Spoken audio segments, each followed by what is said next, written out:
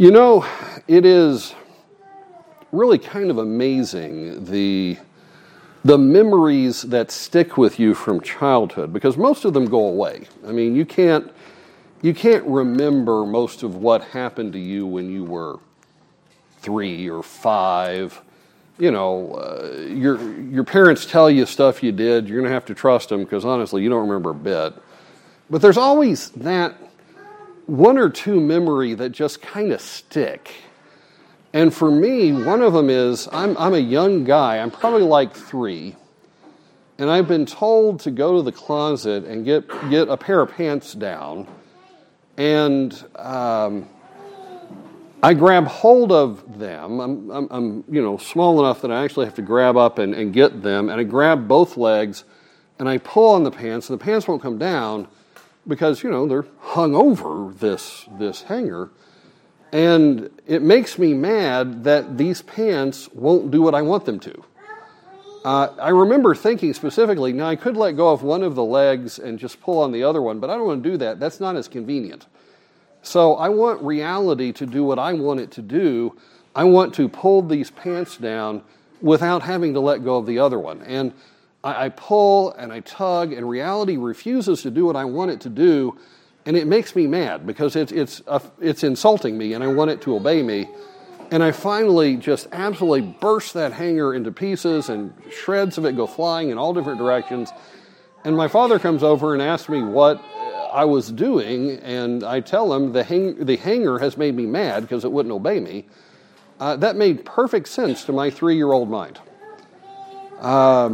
It's the sort of thing you look back on and you chuckle because that's a toddler, and he's thinking, and his way of thinking is kind of adorable, but it's not in any way connected to reality in any way.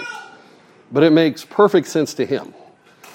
He had desires, and he had certain understandings, and that's the way it was supposed to work, except it didn't.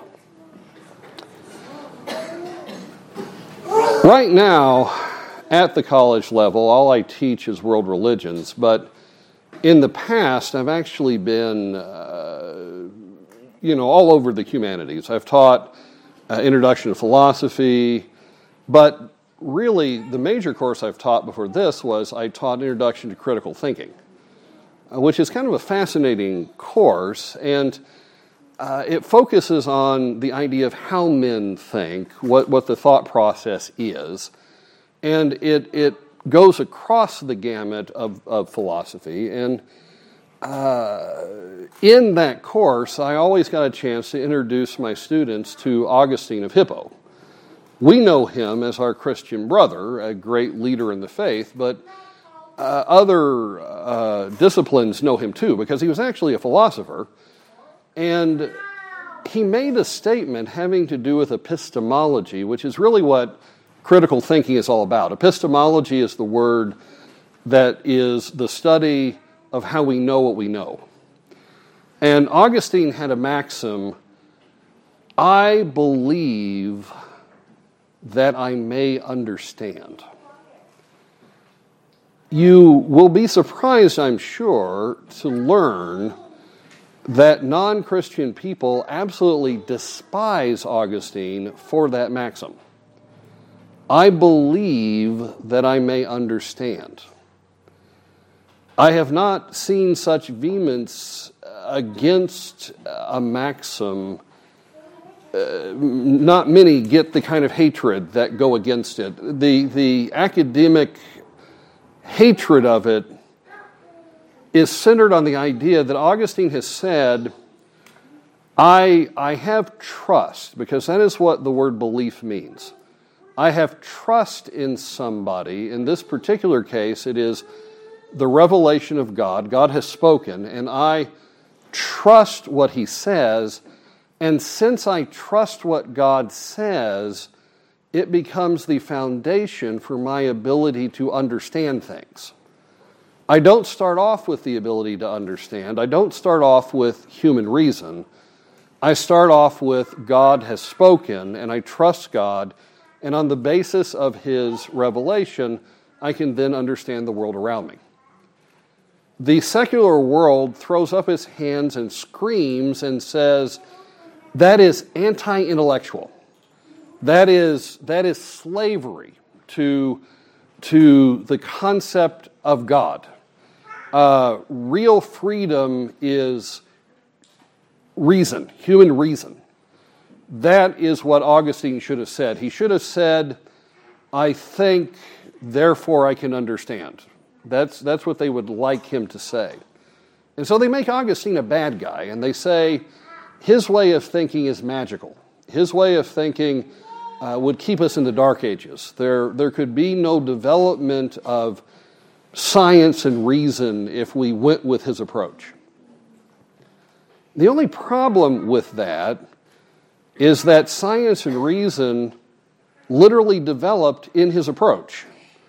Augustine was one of the fathers of what we now call Christendom, which is the basis of the Western tradition. And it was in the Western tradition that reason and science were born and grew. Now, you also have other branches in other places. I mean, there's some Islamic growth there, but really reason and science grew out of the Christian worldview, and Augustine was one of the great founders of that worldview, but they accuse him of anti-intellectualism because you have to believe before you can understand. For the Christian, Augustine has to be right.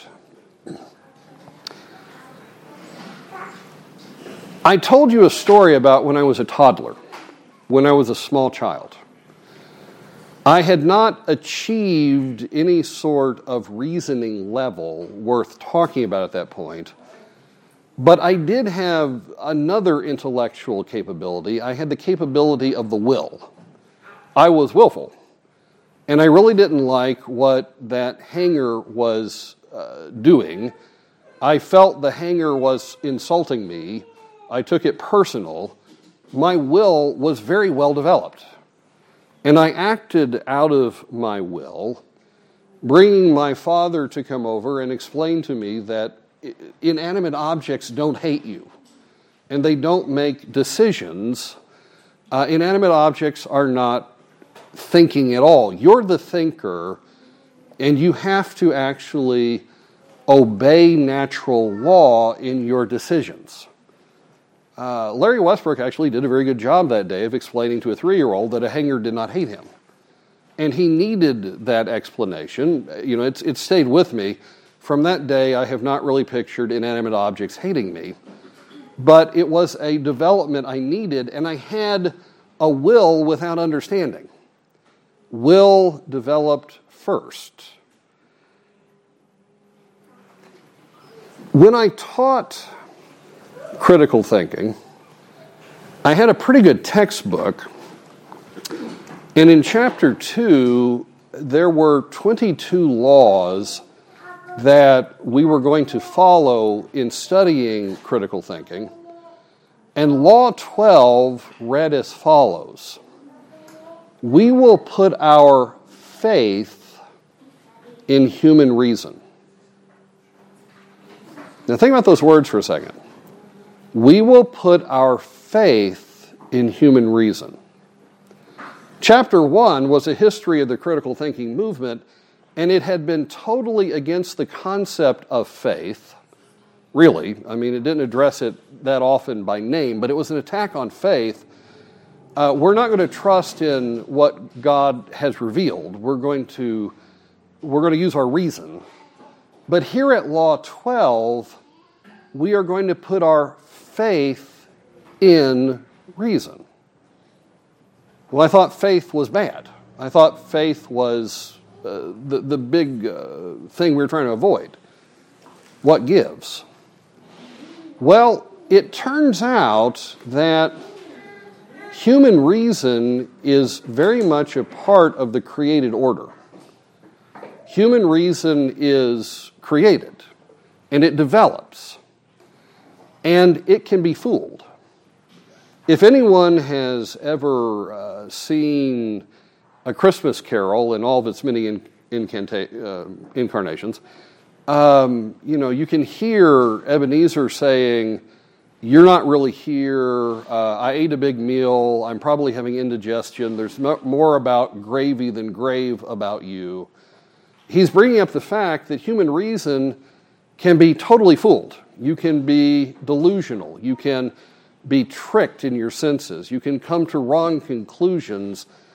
What is the foundation even for saying that human reason even works the way we think it does? How do you know you're not a madman? I mean, seriously. You're looking at someone standing behind a podium giving you a message. How do you know I'm here? How do you know you're not a victim of delusion laying in a bed somewhere under incredible mental illness, imagining your reality? Nothing is existing the way you think it is. How do you prove that? Well, the answer is you don't. The greatest of the philosophers have come to the conclusion that you cannot prove that you can prove anything. So ultimately, you come down to a level where you have to have faith in something. In philosophy, that's been called the ground of being, and in Christian religion, the ground of being is the God who is outside of time and space, who is outside of the created order. God is not created. God is not given to time. God doesn't develop. He never changes. God is completely separate from all the natural laws that He created, and He becomes the foundation for being able to say something is what it is. That's why science and reason developed in the Christian tradition. Christians knew that God had defined reality because He had made reality. When God said, "Let there be trees," it literally defined that trees existed and that tree was a tree. If you take that away, there is no real foundation for defining anything. How can you say, anything is something? How can you have a foundation for that without a ground of being? Well, you can't. And so, ultimately, in this secular college, we have to put our feet down on a foundation which is strictly our imagination that says, I imagine my reasoning is sound. The Christian puts his feet down on God and says, God has said, let there be light, so there is light, and light does certain things, and it's designed for that. God said, let the water be separated, so it's separated. It does what God says. That's where we put our feet down. Now, the sermon passage is from the Psalm. The Psalm is 131, and it's about what we're talking about. The way it's structured is the very heart of this very small psalm is in the middle. It's verse 2, and it's the reason why if people love this psalm, they love it, because it's got an imagery to it. It's of a little child, an infant probably, but I mean you could even draw it up into the toddler level. Surely I have calmed and quieted my soul like a weaned child with his mother. Like a weaned child is my soul within me. What comes before that lays the foundation for that happening, and what comes after that is the natural progression of the fact it's happened. The core of the message of the song is verse 2, I am a weaned child with my mother. I have been an infant and I have been a nursing infant, but I need to grow up, and so I have gone through the weaning process, and now I'm at the other side of that and I'm comfortable with that. I have learned to be weaned, and I am content with my mother. So you've got this beautiful picture of a little infant laying in his mother's arms and everything is peaceful and calm. Any of you mothers ever wean a child? I obviously have not done this, so I'm talking from secondhand experience. But I'm told that the weaning of a child is usually anything but peaceful. I am told that the child has a desire for sustenance, and it knows how to get that sustenance, and when it's being told, you need to do this in a different way, will rises up before understanding ever develops, and will gets pretty combative. Will wants to have what it wants, and so you have to break the will.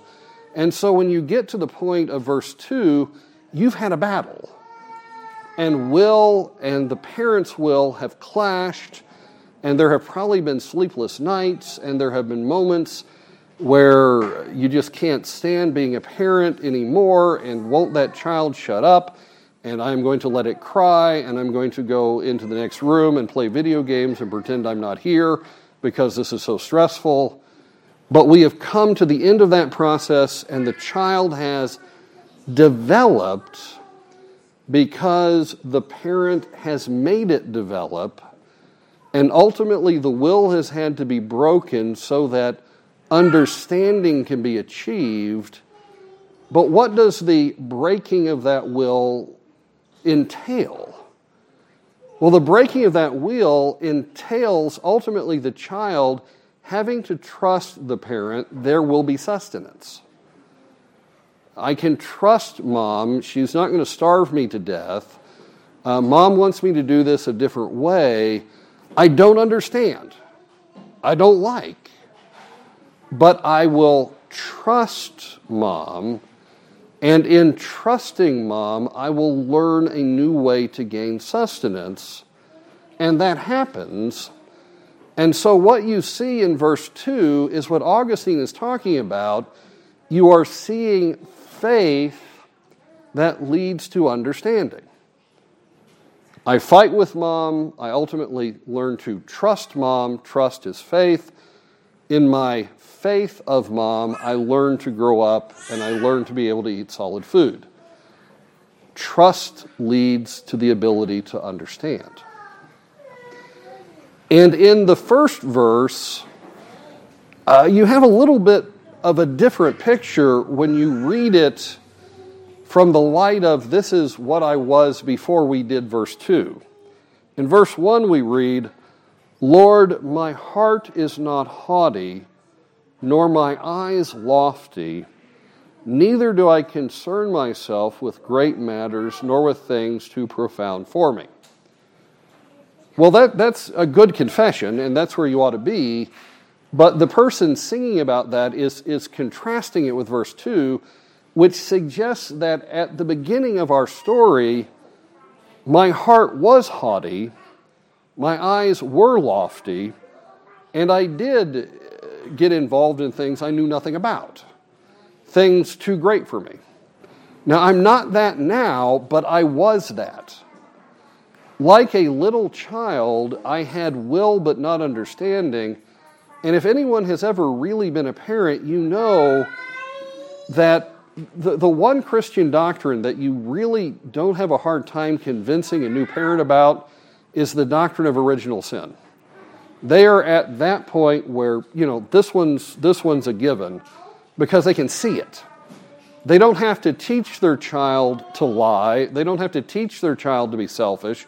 They don't have to teach their child to be brutish. All of that comes installed already in the machine. And the psalmist is saying, before God brought me to trust in Him, I was arrogant, I was haughty, I thought I knew everything about everything, but God has broken me, and now I have faith. I have faith, and I'm like a weaned child. This has been development for me, and there's really no other way to grow up but this. Have you asked yourself a question? Why are we in an age where literally nothing can be defined? I mean, we're literally watching the brightest of the bright on computer screen tell us they don't know what a woman is. They can't define what a marriage is. They can't define what justice is. Although they absolutely demand that justice takes place, they can't define what it is. Why is that? Well, it's because, as Augustine said, we must believe to understand. Without trusting our divine parent, the God who created us and is raising us, without trusting him, there is no ground to define anything. So when those poor people look you in the eye and say, I don't know what a woman is, they honestly don't. Because they have fallen through the philosophical floor, there is no ground for them to stand on, so words no longer have any meaning. They have not become like a weaned child ready to grow. They are literally in the chaos of will without understanding. But when you have faith in what God says, when you have faith in the one who does know what's happening, it's not you, it's them. When you trust God, even when you don't like what he's doing, then you develop a foundation for understanding. And that's where the Christian is. I mean, do you think you could confidently look someone in the eye and say, you know what a woman is? Do you think you would be arrogant in doing that? The answer is, of course, no. But you've got a foundation for that. You are like a weaned child. You have trusted God, and on the foundation of that trust, you are able to develop and grow. And for you, faith in God is an absolute good thing. It's a virtue. In my tenure in academia, I've watched professors get up behind their podiums and look for all the world like southern backwoods preachers slamming their pulpits and shouting with a message that faith is slavery, faith brings darkness, faith is not a virtue. I mean, I can picture this one particular professor, sweat is pouring off of him, he is slamming the pulpit. You would swear this guy is a holiness preacher who has hit his run, but his message is faith is bad. And yet the truth is, Christian faith, belief in the true God who created what is, who defined it by his speaking, faith in that God is the foundation to understand anything else. And so faith, so far from being anti-intellectual, faith is literally the foundation to have any sort of rational thought. And if you oppose being weaned, you're arrogant, you have lofty eyes, and you've concerned yourself with matters you don't understand at all. But when you flip to the last verse, you see what those who are growing in understanding, those who are being sanctified, are like. O Israel, says the last verse, people of God, you who belong to God by covenant, O Israel, hope in the Lord. Hope is looking forward on the basis of faith. Faith looks back to what God has done. Hope looks forward to what he's going to do. Since you know who he is because you've seen what he's done, you can take to the bank what he's going to do. Well, the psalm takes us from, I've been broken, I have faith, and I'm at peace, to Israel, I want you to have this kind of experience with me. Faith in the Lord is the beginning of wisdom. Faith in the Lord is the beginning of knowledge. You can't have those things without it. And Israel, embrace it. Embrace the Lord, hope in the Lord. In fact, do that from this time forth and forever. until you have weaning take place, you will never have understanding take place. I know that, you wake up every morning and you ask, how long can this world go on the way it is? Well, the answer is it will go on the way it is until men know Christ. It's currently all the rage to talk down Christendom, but Christendom was actually the foundation for knowledge, for progress, for the development of mankind to advance in justice and equity and righteousness. The reason why Christendom could exist was because men trusted God. Without an evangelized society, you won't have a knowledgeable society. If men don't know God, they don't know anything else. It doesn't matter if they have the technical knowledge to build an atom bomb. They don't know what the atom is for. They don't know how to define it. They don't know what's good to do with it. So honestly, they don't know anything at all. I believe that I may understand. I am like a weaned child with my mother. I have trusted my mother. I have let her define things. Now I am at peace and I can hope. Faith is the beginning of real life, not just religious life. We can't in any way continue this charade that says there is a sacred and a secular, and I will have faith over here, kind of in the sacred, and then I'll be something else in the secular. If you want to understand anything at all, you have to begin with faith. It is the beginning of knowledge, the beginning of reason. Fear of the Lord takes away the fear of everything else. May God grant us this image for our church, our life, and our times.